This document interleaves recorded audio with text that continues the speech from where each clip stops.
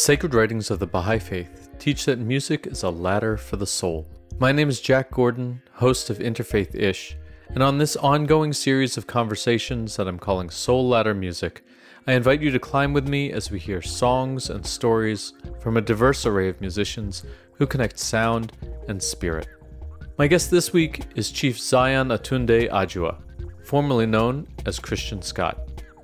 A six-time Grammy nominee and nephew of jazz legend Donald Harrison Jr., Adjuah is celebrated primarily for his phenomenal trumpet playing. But Adjuah's most recent album, Bark Out Thunder, Roar Out Lightning, doesn't even feature the horn. Instead, it begins with an instrument of the musician's own design, Adjuah's bow, and instead puts the focus on a mix of rhythms from the African diaspora, including the Afro-Indigenous community of New Orleans, where Adjuah was recently named chief of his nation. This blending and embracing of traditions and cultures is emblematic of Adjuah's philosophy of what he refers to as stretch music, the term he prefers to jazz. I've loved Chief Adjuah's music since the first notes I heard him play over a decade ago, and I'm always excited by the directions he's moving in, how he unabashedly brings his full self to each of his projects, and welcomes us to learn and experience the ride along with him. So it is with pleasure that I introduce what's certainly been a highlight of this series, my conversation with Chief Adjuah.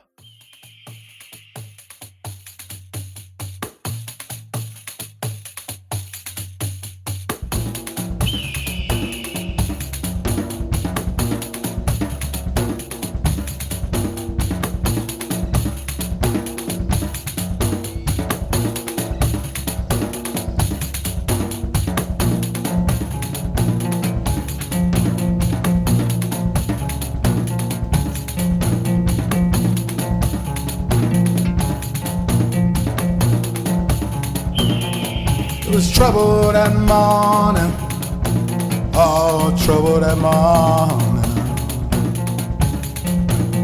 Spies sent a signal, but they came with no warning. It was trouble that morning, trouble that morning,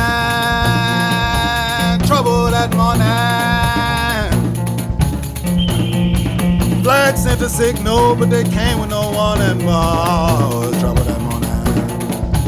Call now to the avatars of the ancient dying ones, scion of the clans of the Aboriginal and African, and marked by the guns call to claim all you hold dear. Aboriginal aligned and searching to call on an older prayer. But trouble that morning, trouble that morning. When sent a signal, they came with no warning. It was trouble that morning. Oh, sure, see, Oludumare, Ogun, Obadala. DJ, she been called Shango.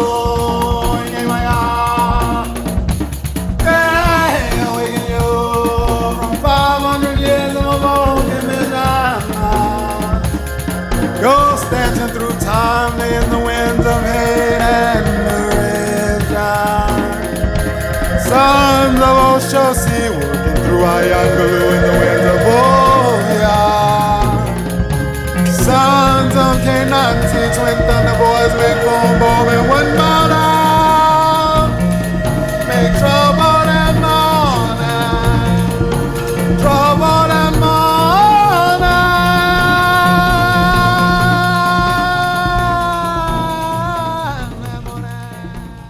First off, congratulations on the release of your new album, Bark Out Thunder, Roar Out Lightning. I appreciate it. Thank you. I had to listen and really love all the different directions that you're going with it. And I'm just really excited to be able to dive into it a little bit with you and talk a little bit about, what inspired it and, some of the messaging that you're coming through and bringing through your music and this record in particular.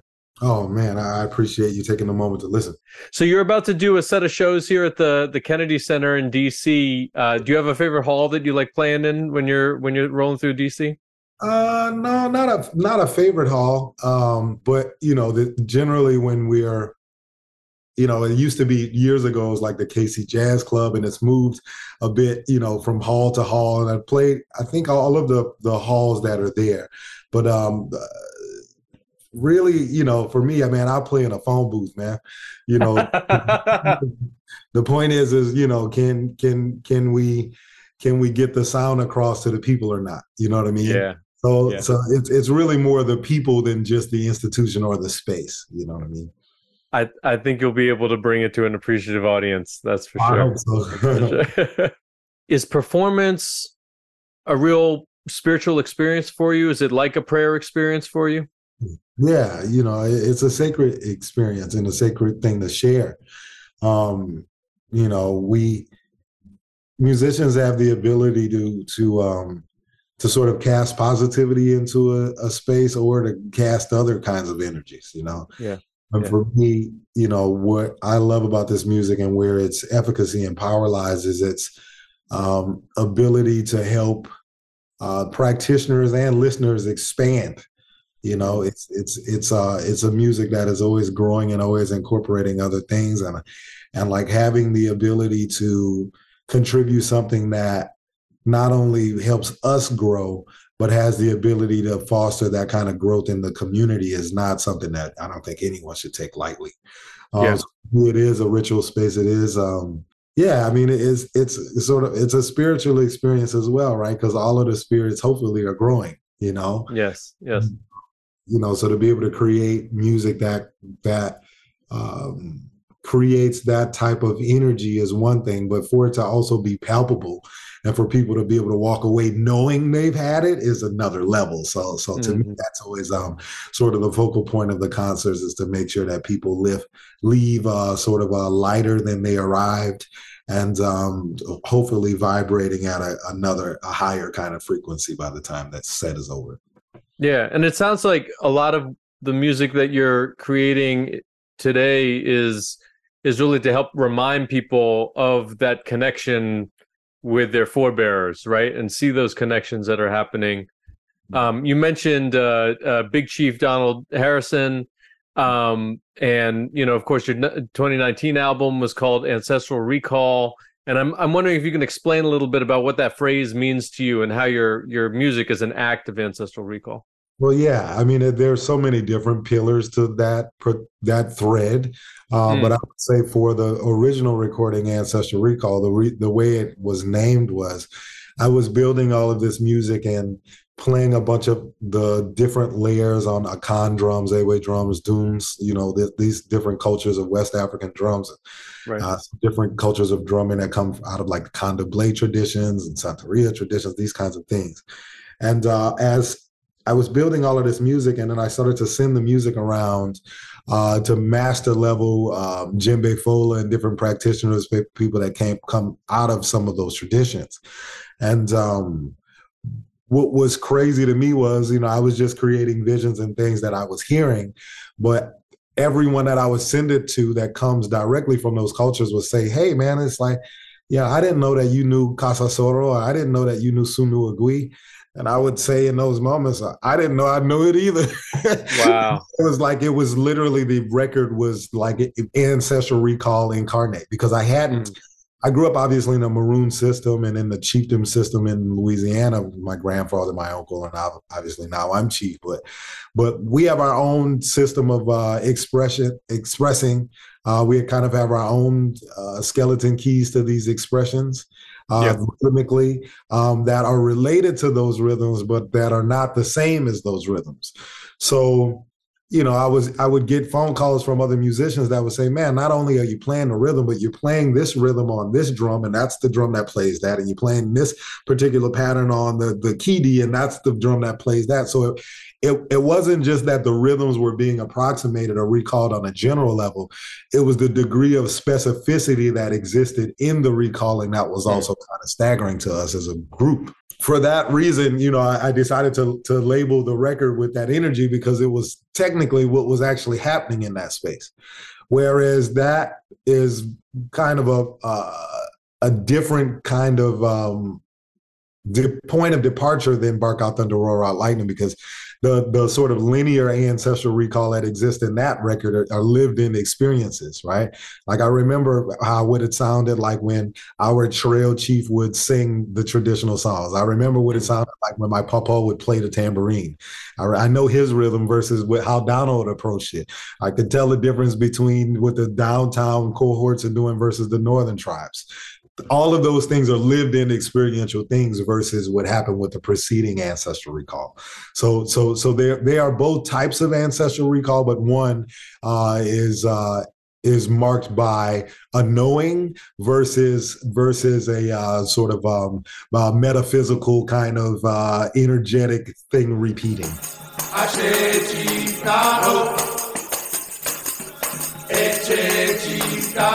Chief Congo Square Nation would not nail second of his name, y'all. Brave heart, mind, will, and skill. The side crown chieftain, ruler Congo Square. Remember his father, who led the children there. Uncle Junior Junior, with the horn in hand, tell you a story that morning, like no other can. Walk with Blakey.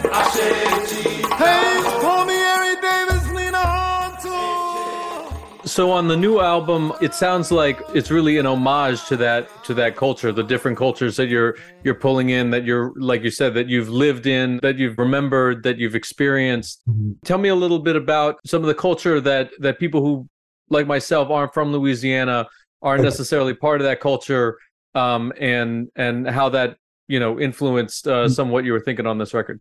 Oh yeah, no problem. So I'm born into chieftain systems or maroon systems in New Orleans, Louisiana, which are groups that have a very wide array of sort of inception and foundational stories, but that a lot of them have collective sort of a collective expression that happens during the carnival season and also St. Joseph's Night. Right. The tribal banners will don their particular ceremonial regalia and meet the other nations. Some people pejoratively and belittlingly refer to this group as Mardi Gras Indian or Black Indian. These are terms that I do not accept. My family has sort of been at the front lines of also clarifying and complicating the sort of nomenclature that exists around the expressions. The Maroon nations, you can also refer to them as Afro-Indigenous nations. But when we say Black masking Indian or Mardi Gras Indian, it creates a sort of a projection that people that are linearly read as African descent don't have a relationship to indigenousness, which is ridiculous. Right. So I'm born into that system, in one of the first houses of the system. So my grandfather was the only man to lead 4 nations in our tradition. My Uncle Donald, obviously the NEA jazz master and beyond genius and icon in our music, is also our larger nation's high chief. He's the Congo Square Nation, which Congo Square is kind of ground zero for African descent musical expression in the Americas, if you will, because this is one of the only spaces where African descent people were allowed to maintain their drums and cultural expressions. It also was a space of containment, if we're being honest about the fuller history of that particular space, because some of the largest insurrections and rebellions in American history, actually the largest one in American history, the German Coast Rebellion, happened right outside of New Orleans because the enslaved Africans were playing on the riverbanks and communicating. Right. So they forced the expression into Congo Square where it could be surveilled, right? Wow. But so these cultures, some of the cultures start as early as the 17 teens. And there are about 40 nations that make up the larger nation. The tribe that I lead is referred to as Shotokan. And has sort of each nation has different priorities and different sort of histories, but our nation is really more tethered to maintenance of the skeleton keys of the expressions, and also as a sort of very specific kind of misnomer for our group and collective is that we do not mask or mask, which is a sort of part of the expression that deals with dressing out in the ceremonial regalia in the different nations meeting each other. But historically, because a lot of these sort of Afro-Indigenous groups lived in spaces where the code noir, the black codes, and these sort of things were prevalent, they didn't outwardly say point directly to their Africanity, because in certain eras that could mean right? Right, right. So this is why you have tribal nations that, in terms of the how most people relate to the culture, if they're referring to them as Mardi Gras Indians, they will have names such as the Creole Wild West or the Seventh Ward Hunters, versus them saying that, it's very rare historically that you would have a chieftain say that he's a maybe 16th generation descendant of an Oba or an Asante Henna that made their way through that terrible transatlantic experience to New Orleans. They're not going to say that they're the Akana, Ashanti. They'll say they're Creole. Right? Wow. This district or neighborhood. Whereas Shotokan has a different intention and a different energy, and we don't mask. So this is the energy wrapped around it is really more about being very clear at the fact that, like, your most African version of yourself and your most indigenous version of yourself are beautiful and are valid and should be referenced no matter how anyone else feels about it. Yeah. So our particular way of expressing is rooted in the older way. That's a beautiful way of claiming, the unity that exists between those identities. I think that's an inspiring example to set, to so many people, so many young people in particular that are coming into that discovery of their identities, and how a lot of these stories need to be uncovered. So I really appreciate the example that you're setting. We fall into the sort of colonial sort of tendency to try and frame things in ways that if we're honest about those larger histories, are problematic, like framing things based on like antiquated blood quantum laws, American blood quantum laws, and like sort of census sort of descriptors of entire peoples that were built by, people like William Plecker, and like eugenicists built the first census. These weren't people that were interested in being fair. Right? Yeah. So it's important to interrogate those histories and also complicate those histories by being the most honest about the human experience, which is a mixed one, Yeah. Like when I'm teaching these things and I have younger students and they refer to themselves as mixed race and these sort of things, I always take a moment to stop them, to be clear about the fact that the human family is only one race. We may have different ethnic and cultural backgrounds, but creating the distinction at the baseline of our sort of mitochondrial and genetic information is kind of problematic, because we have the ability to discern the truth in this moment.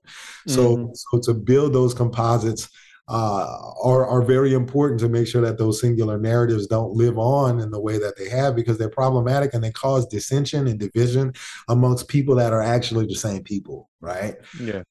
And also, you mentioned the unity. Shotokan actually means the unity. So you're How about that? Spot on, because this is sort of the idea.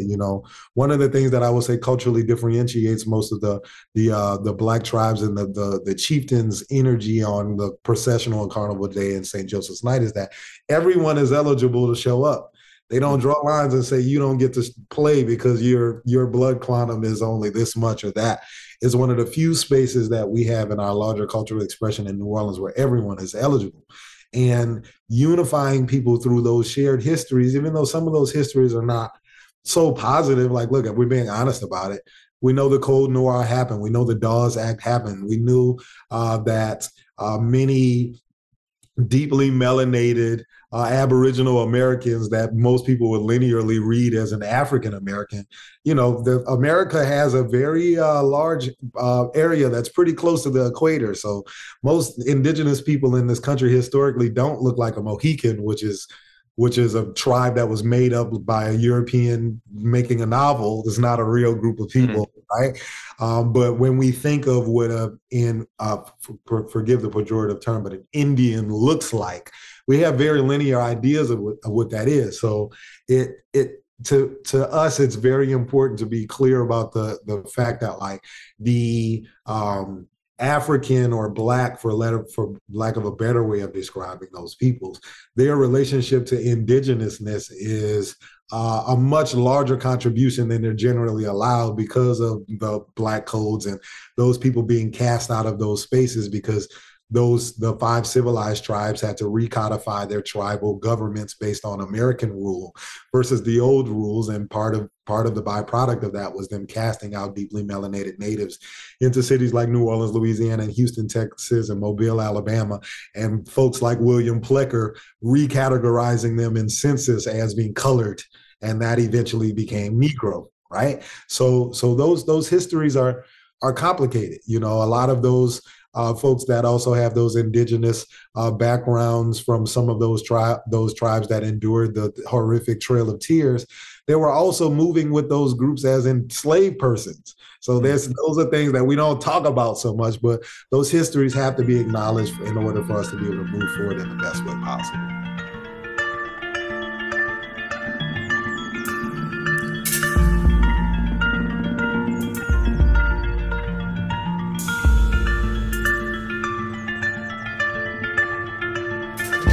Simulation, conscious youth of nation again. Will you thrive or hit it? How to begin? Hunger everywhere for the people who are there, fighting, warring everywhere, feigning friends and never fading.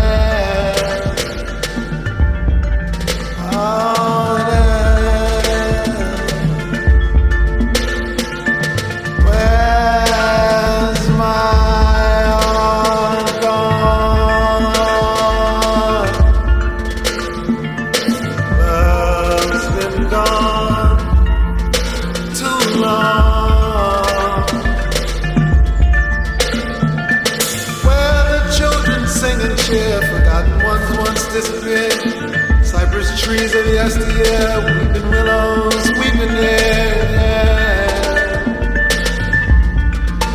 How to begin?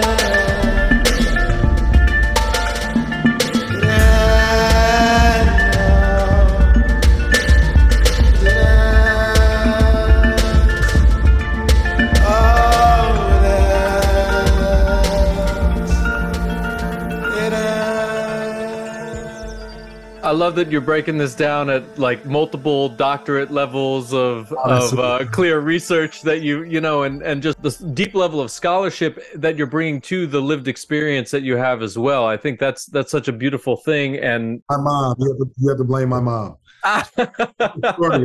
You know, she's serious about history, so that's her. And you know, and I think that the importance of it sounds like creating like a new world system, a new way of viewing the world that draws from specific heritage, but also has room, as you're saying, to embrace everyone.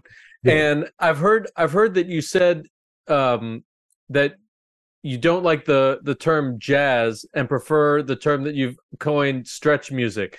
So it sounds like that principle also applies to then the musicality that you're bringing to these traditions. All of it, to my name. You know, it's all related. You know, we, you and I are born into a time period and a generation where people should be reevaluating the utility a lot of what we feel and think about different groups, and also the kinds of labels that have been levied and superimposed onto groups without them having a say. You know, and you know, and it's, I think it's what you point to. You know, very, very sensitive and receptive to these things that I'm intimating, but it's like what you're pointing to is a very important thing to deal with in this moment, which is that, like, we don't have to accept things as they are, and we do have the opportunity to start anew. When people talk about Maroons, generally that the definition is like self-liberated Africans that drew a line in the sand and said, we're not going to take it, that kind of thing. But if you look closely at those communities, they're mixed. More often than not, if you look at, the folks in the They had to go somewhere and there are people there. It wasn't just right. People that we would linearly read as Black people that were fed up with this society, right? You had people that descended from European indentured servants who certainly weren't having it. You had First Nations people who certainly weren't having it. And if you look at the histories of Maroonage through everywhere from the Virginias all the way down to the Florida Panhandle, those groups are mixed. Right. So it's what I love about that particular differentiation that is kind of a byproduct from my excavating a lot of these histories, is that it showed that actually these people were intentional about respecting people's full humanity, no matter what they look like. So this is part of the reason we continue to use that term maroon, because to me, really what it means is most human, a person that's willing to see and recognize people's humanity first, no matter what cult or the other preferences they have, they see them as human beings first. And to me, this is the kind of example that I would like to leave for my children when they get here. As a person, I can see a man as a man and not draw a line in the sand and think he knows something about him because he's looking, Mm-hmm. Talk a little bit, if you would, about that how that oneness principle comes into play in the idea of stretch music.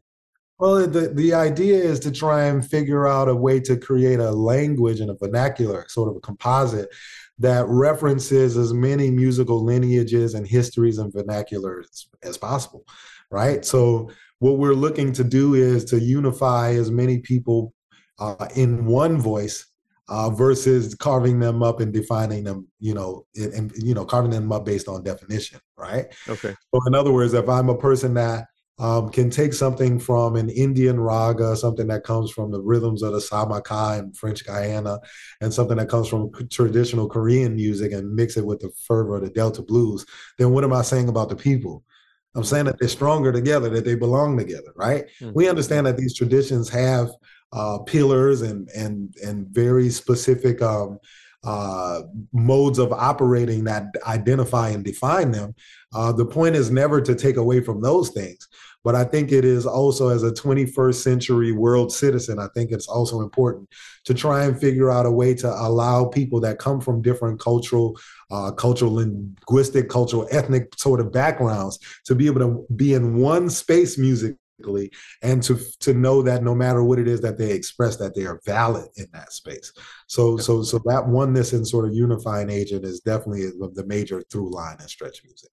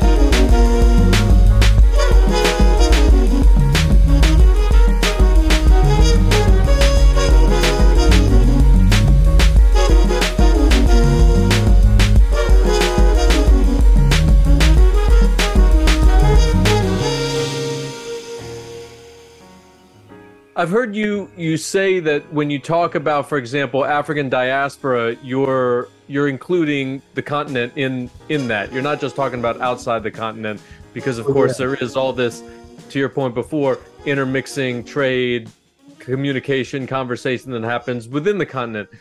Do you get to travel a lot? Have you been able to travel a lot through Africa? Yeah. I mean, the first time I went to Africa, I want to say maybe 12 or 13 years old. Wow. And, but what I will say is part of the reason that I mark it as also diaspora is because, the largest amount of genetic diversity and cultural diversity that exists in the world is in Africa. And they're constantly moving. You know what I'm saying? So it's like all of the spaces are also spaces that people are returning to or new to. So it has all of the things. And so to me, I think when people obviously linearly speak to diaspora, they're only speaking about the spaces outside of home. But also you have a lot of people, just like I can think of maybe 30 people in my life alone that have left these spaces and went back to Africa, right? So, I think it should be included in that for sure, Where are some of your favorite places that you return to again and again? Definitely, I really enjoy being in South Africa, mainly because it's not culturally don't have the same connection to the sort of transatlantic experience, and so they on a lot of levels they view themselves as being different from us. And to be able to go there and to kind of compare notes and to commune and have amorous relationships with folks that are related, but also in a lot of ways not related, has always been really cool to me because it's a learning thing, right? So it's like, even in terms of the rhythms and what's going on musically is a little bit different than the way that folks that may come from Benin or Senegal or Mali, which we know are linear ancestors to us here, express, right? So for me, I would have to say definitely the Ghanaian reality for me has always been one that I really enjoy, mainly because so many practitioners, including like Weedy Brahma, they're born there, right? And it seems that they have a different kind of open arm relationship to people that have gone through the transatlantic experience returning, Right. I would say that those are probably my two favorite places so far to hang out and to be around and to share, But I haven't had the good fortune of going to Senegal and Gambia, and these places are next on my list. Oh yeah, I'm sure you'll be welcome with open arms when you go there. I hope so. For sure. So we'll see. I imagine that as a world traveling musician, you've got this big collection of instruments in your home that you've collected from around the world. Where's your favorite place that you've picked up a really far out instrument recently? Probably the markets in Essaouira. There's a big festival out there, and what's great is it kind of combines multiple musical legacies into a space where you can see the synergies between seemingly disparate cultural groups and music. And musicians from all over the world bring their things, and sometimes we trade, and sometimes you get there, you're like, how much you want for that? We're not for sale, but also there are markets there that have really cool old musical instruments, and like I bought a couple gimbri and like different koras and different things there, but I have like haunts and shops all over the world that I go to, and a lot of times because of the size and scale of some of this stuff, I have to have it shipped. So I'm an online shopper. With that, be clicking buy now on eBay. From online, You've developed your own instruments, actually. The Adjuah horn is one which I read was it's a hybrid of the flugelhorn, the cornet, the trumpet. Is that right?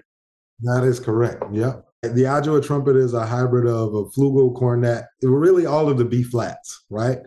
And I wanted to try and build a composite that really read more like a flugelhorn in its sound. It's conical, so it's getting bigger from pretty much from where the receiver ends all the way into the bell. So it has a really nice, warm and buttery, beautiful sound. But traditionally, flugelhorns have a very small range. And so I wanted to try and create one that had a range similar to a trumpet, that also had the ability to cut through like that. So we created one that has a receiver of a trumpet with these really deep shepherd's crooks that help kind of shoot that air a little bit differently. And so it became a really, really cool composite of all of the instruments, How did you go about creating that? What was your process for the technical part of it? We have a partnership with, in my estimation, the greatest brass designer on the planet. It's a guy named Neil Adams. So I have my own line of trumpets with him. We have 7 different models that we sell. that people can purchase. But the Adjuah horn was definitely the most fun to make. But we've been working together for since 2010, Mm. something like that. So but he's I am I'm drawing sketches and laying out exactly how many centimeters I want this particular part of the horn to be or not, saying which materials and this sort of thing, and figuring out how to create an integratable receiver and this sort of stuff. But when it comes to actually hammering the metal and putting it in the, baking the horn for if you will, and kind of putting it on mandrels and things of that nature, these are things that Meal and his incredible team at Adams Brass are building. Wow, it sounds like you've stepped also into this entrepreneurial space then with developing the instruments, and I think you also am I right? You've also have app development as part of your broad array. Yeah, we were actually the first ones in the world to create a stem player, sort of a media player for records. It's like a few years back, everyone was like, Kanye West figured it out. He created a stem player. We're like, what? We did that 10 years ago. So I've always been really connected to pushing both ends, so it's like to be connected to the oldest things possible that we can get our hands on, while simultaneously looking for new means of expression. And so the Stretch Music app has been, and the company has really been a joy to run and to grow in. We also have our own label and imprint in partnership with Rope-A-Dope, Stretch Music as well. And we're starting to manufacture other instruments. Obviously, the bow is on the record, and that's one of the new ones, that prototype. But now I'm working on creating new sort of expressions around some of the really old instruments that you see here, and trying to create like MIDI adjacent things to them, so that we can put them in an electronic and 21st century kind of context as well. For instruments that are made out of wood or calabash and so forth. Try and figure out how to what kind of triggers or what type of materials we can couple them with, so that we can read them and put them into, so you can record it straight into Logic and tools and these sort of things. Yeah.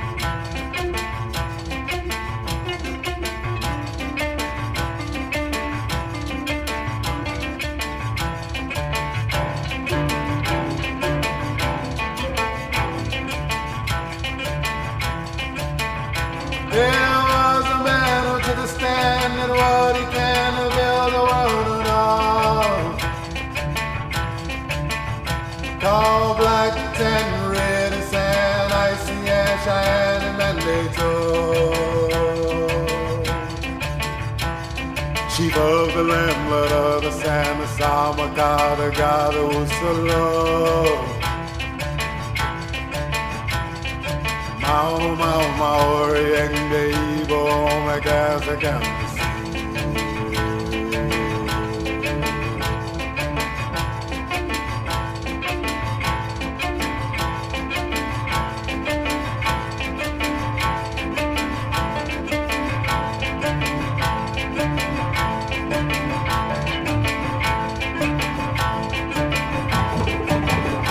There was a man who took a stand at what he can to build the world and all. Call back the 10 red and sand, icy and Xian and Mandito. Chief of the landlord of the sand, the Samaka, the Lusalo. How Maori and Dave my gas. How Maori and Dave my gas. How Maori and Dave my gas. I can't.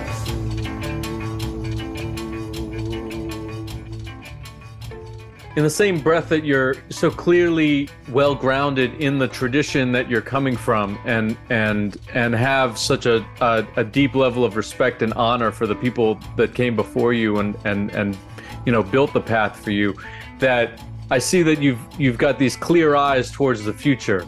And so I'm curious for you, what are the things that if you think about your earlier albums like Anthem, what do you think you were trying to attempt then and accomplish then versus what you're looking forward to now, moving the culture forward?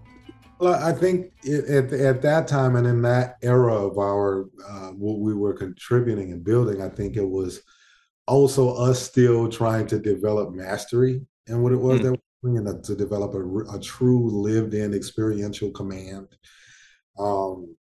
We were working on building sort of, we wanted to have like a comprehensively built approach to sort of ethnomusicological approach to limitless fusion. And that's hard. That's not easy, because it means that's hard to say, let alone do. So hard, because it means you have to care at another level. I think a lot of people in this generation like to fuse music, but they usually don't know shit about the music they're fusing. I'm being honest, right? Yeah. It's like, you get guys who will be like, man, I want to mix this sitar sound. And you ask them, do you have a relationship to these instruments, or do you like the ragas, or do you even know who Ravi Shankar is, as an example? Baseline stuff. And they don't have a relationship to it.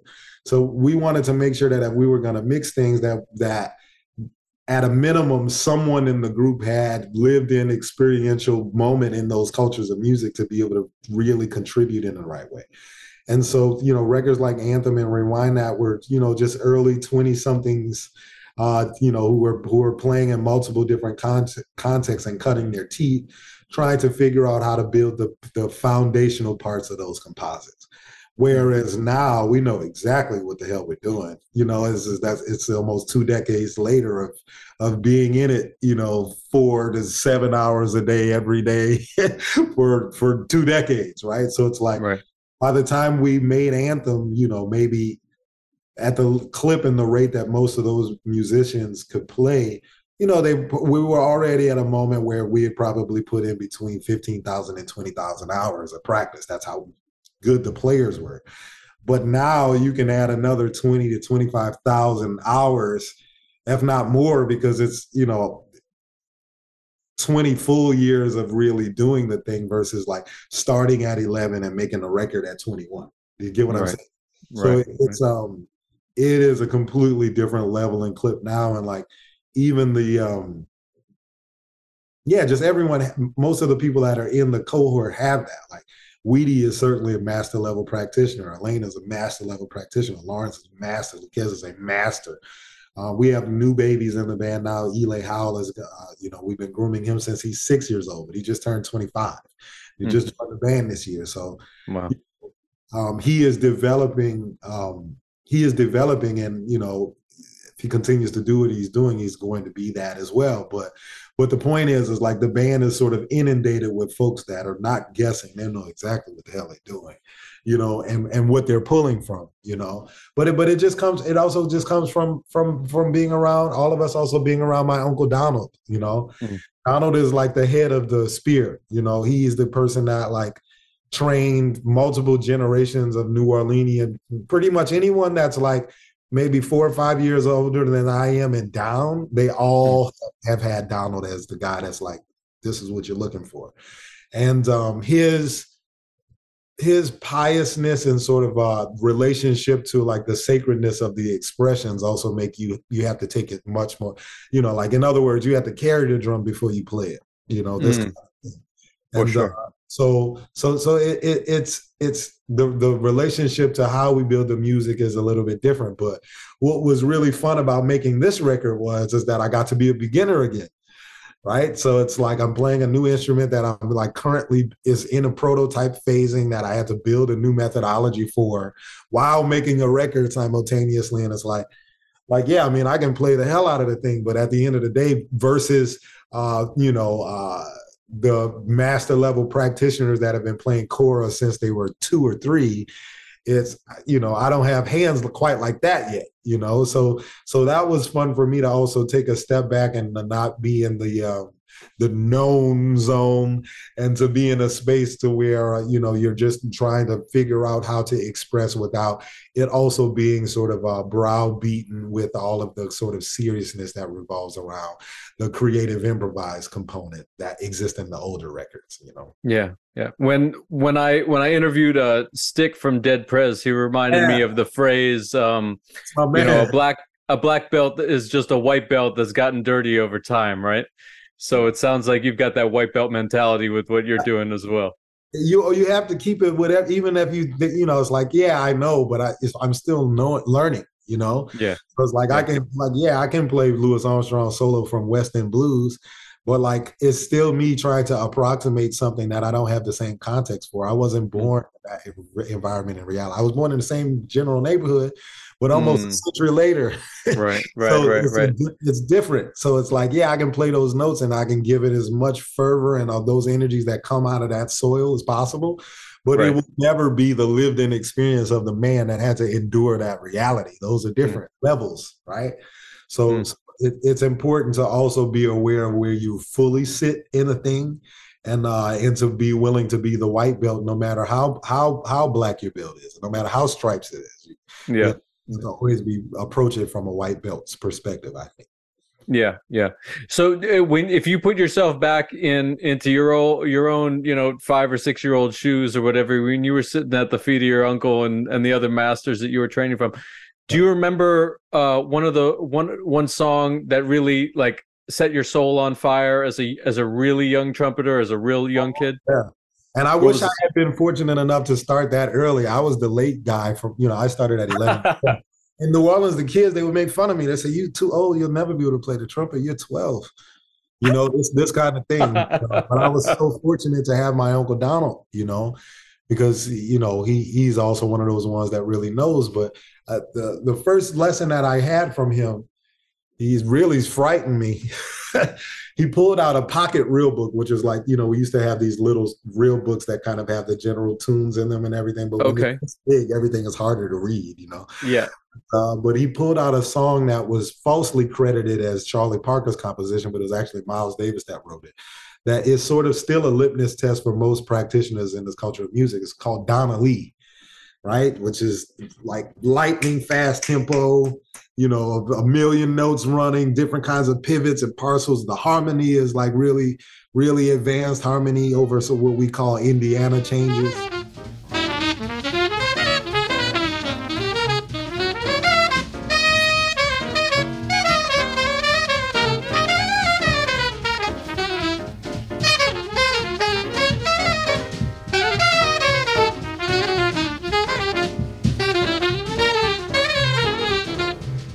There were so many notes in it, it looked like a Rorschach. You couldn't break it apart. And he played through it. I mean, my sense memory is getting goosebumps just remembering it. He played through it. And it was the first time that he really played his horn into my chest like that. I could feel the power of it. And I immediately knew this was what I wanted to do, because I was looking at the most powerful thing I had seen in my entire life. My uncle's prowess is not a joke, but I've always had a really robust sense of humor. So I immediately was like, I can do that, and grab my horn and just blowing trash back at him. And he had a good sense of humor. But he sat me down. He says, "Listen, I'm gonna give you 15 minutes, and you need to be able to play that in 15 minutes." And walked out of the room. Obviously, he didn't expect me to be able to do that. I was barely learning to read at that point, and the song was written in E flat, and the trumpet is a B flat. So I had to transpose the notes. But I gave it my best try, and I got through maybe the first couple bars, putting it in my key. And my sense memory remembers him rubbing my head and smiling to me. He has a dimple here, and telling me that this music is really, really serious, and that I have to be committed. My life has to be committed to it if I want to do it. But that I was on my way, because I didn't cry. I didn't say I can't do it. I didn't throw the book down. I tried. And that was the larger point behind the music, is a man being willing to get up and try. So I wouldn't be here without him. And he certainly is the the most beautiful example that I've had in my lifetime as it relates to this stuff.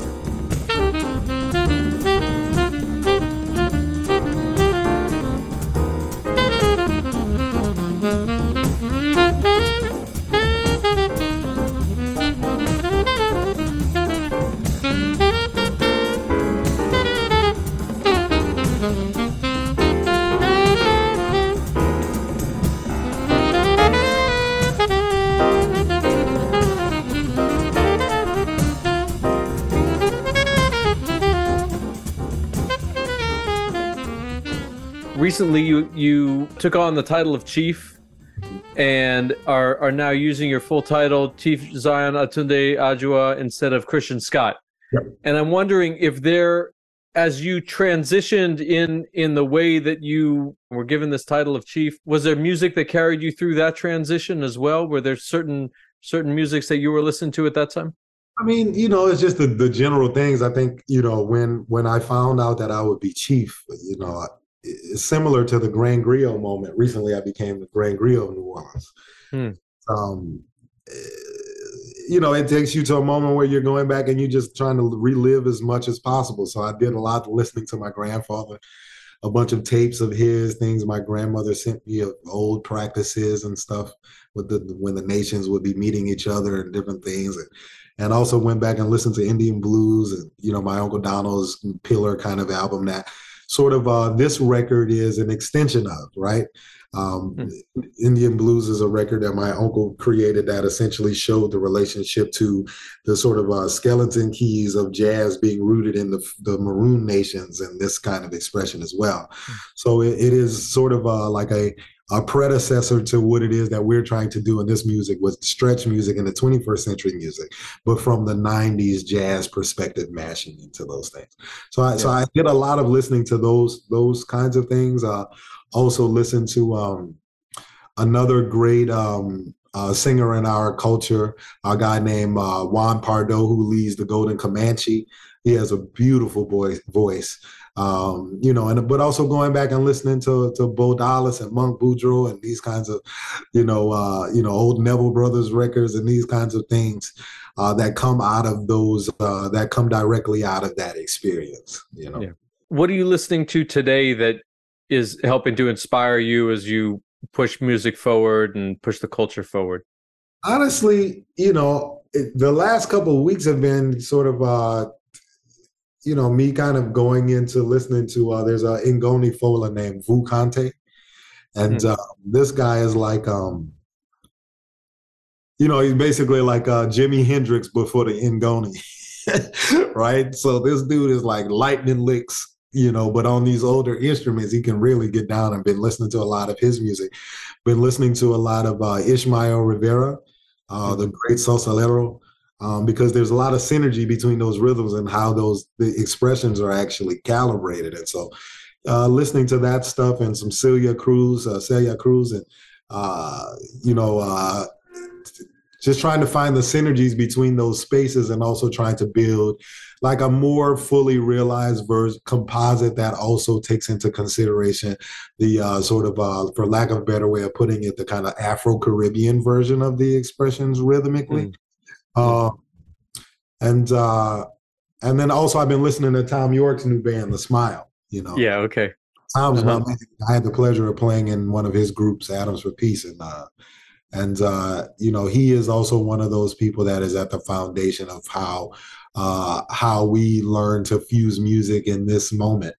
And there's always a healthy diet of like Saul Williams and Tom York in my playlists.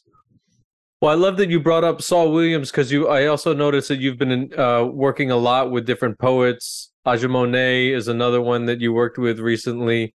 Tell me a Yeah. little bit about how working with those poets has been a great collaboration and what's that been like? Well, their approaches are very different from ours. Hmm. Because they're like I had the pleasure of producing music for them both and producing Aja's record that was built with as Weedy Ramen, Elena Lucas, is, my group. And so being in that kind of context, um, from a group dynamic perspective is always a lot of fun. Hmm. But finding our way to meeting the poets where they live is we live in a space where it's really more family and the group dynamic first, whereas most poets are they're like lone wolves, so they're usually kind of in their own space doing kind of blazing those trails alone. So musically, sometimes it takes a moment to try and find each other because the mode of operating is so different, right? And so, it's always a great learning experience with building those kinds of things. But for me, like Saul Williams is he's the fucking GOAT, man. Like you can't, it's not. There are no ceilings. Like that dude have to skydive to get to like the next person's level. He's I that love that great. visual. He's great, truly Yeah. great. Yeah. And so, my music is none of my music from the first record till now is not the way that it is without Saul Williams. Mm. He's the guy that created us to a very specific type of courage for our generation of not just musicians, but just people. Right. So it's so that kind of courage building thing is something that we always want to have as a part of our music as well. But it comes from his great example. I love that. That's such an amazing thing to be able to see that. And obviously, these are communities that intertwine so closely, right? Like you see, I think about, that's the thing is they're not that I have, it's like the 50th anniversary of hip hop is this year. And I do a lot of interviews about that. yeah. And people always ask me what do you think about jazz and hip hop? And I'm just like, it's the same. It is. It's just the way that we are going about it may have nuanced differences, but in terms of the realities of the people that are speaking and the stories they're telling, it's the same people and the same things. So I never suffered from that sort of tendency to carve up things by definition, like we talked about before. To me, when I hear what Saul Williams is doing, obviously most people won't be able to divorce that from James Baldwin, but if you're divorcing it from Abby Lincoln, you're not paying enough attention. For sure. Right? For so sure. Those traditions are connected. I don't see them as different.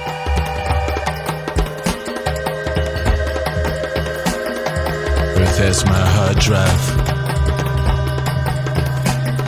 sky as my witness. There's no such thing as small spirits, ancestral minorities. Take breath through nature's hidden forces. We breathe through horses. We breathe through tortoise. Cancerous causes, ongoing wars. We are everywhere.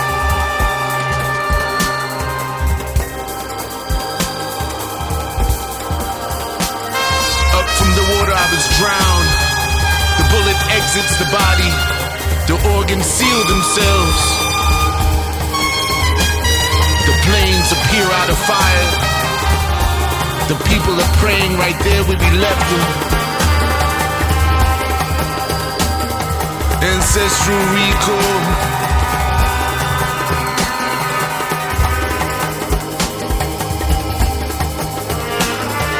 Ancestral recall.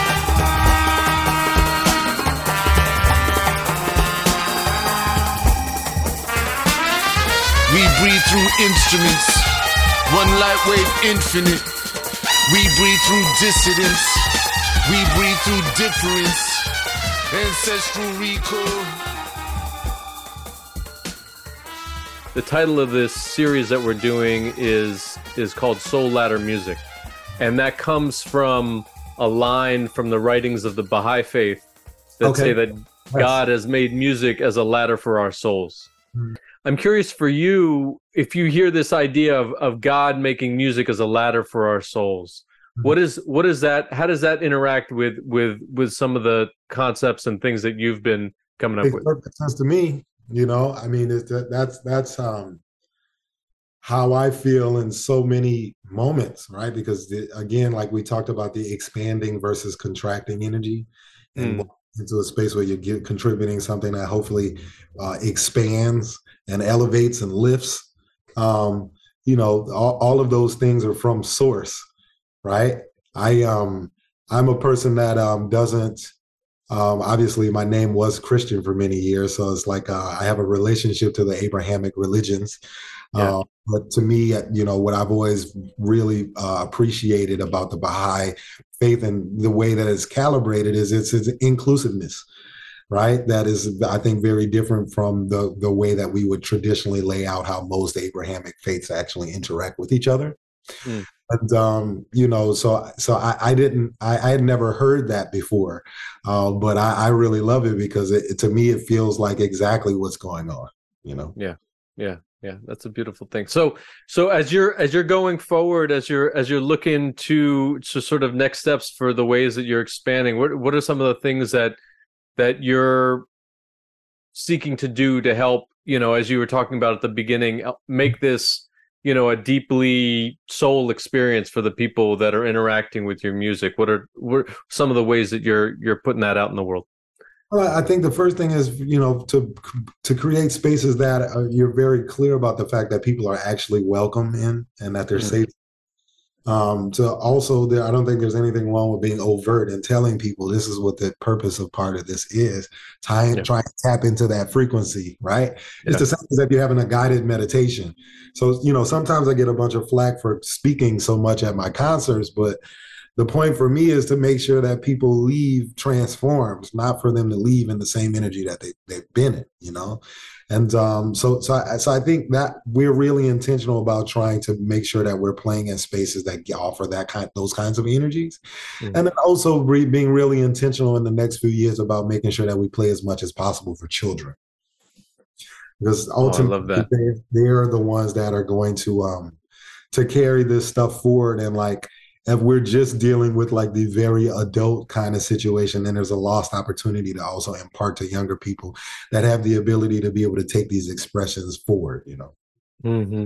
I love that. That's again, coming back to this idea of being setting a beautiful example for the people around you. I think that's such a wonderful focus to have that on. It sounds like you're continuing to really embody all the aspects of what that chief title has. I love that. I appreciate Thank you for all your great work. No, thank you. Yeah. Chief, this was so great. Thank you so much for taking the time. And I look forward to seeing you at the Kennedy Center. All right. I will see you Friday night at 7 p.m. All right.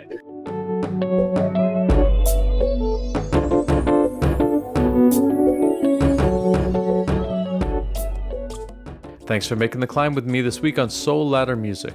An immense gratitude to Chief Adjuah, not only for the interview, but also for the invitation for my family to join him at his show last week at the Kennedy Center. It was an amazing show, so thank you to the whole band and your team. You can learn more about Chief Adjuah's music at Chief Adjuah, that's ADJUAH, chiefadjuah.com.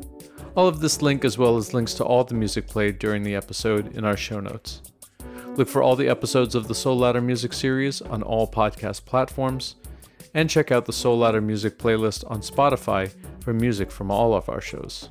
Thanks as always to Jeff Philosopher for providing our theme music, and a special best of luck to my former associate producer, Aiden Keys, who's starting our PhD program. It's been a great year working with you on the show, and I'm wishing you lots of great music as you start your new chapter. Keep tuning in to WOWD 94.3 FM, Tacoma Radio, for great music and programs 7 days a week, streaming online at tacomaradio.org.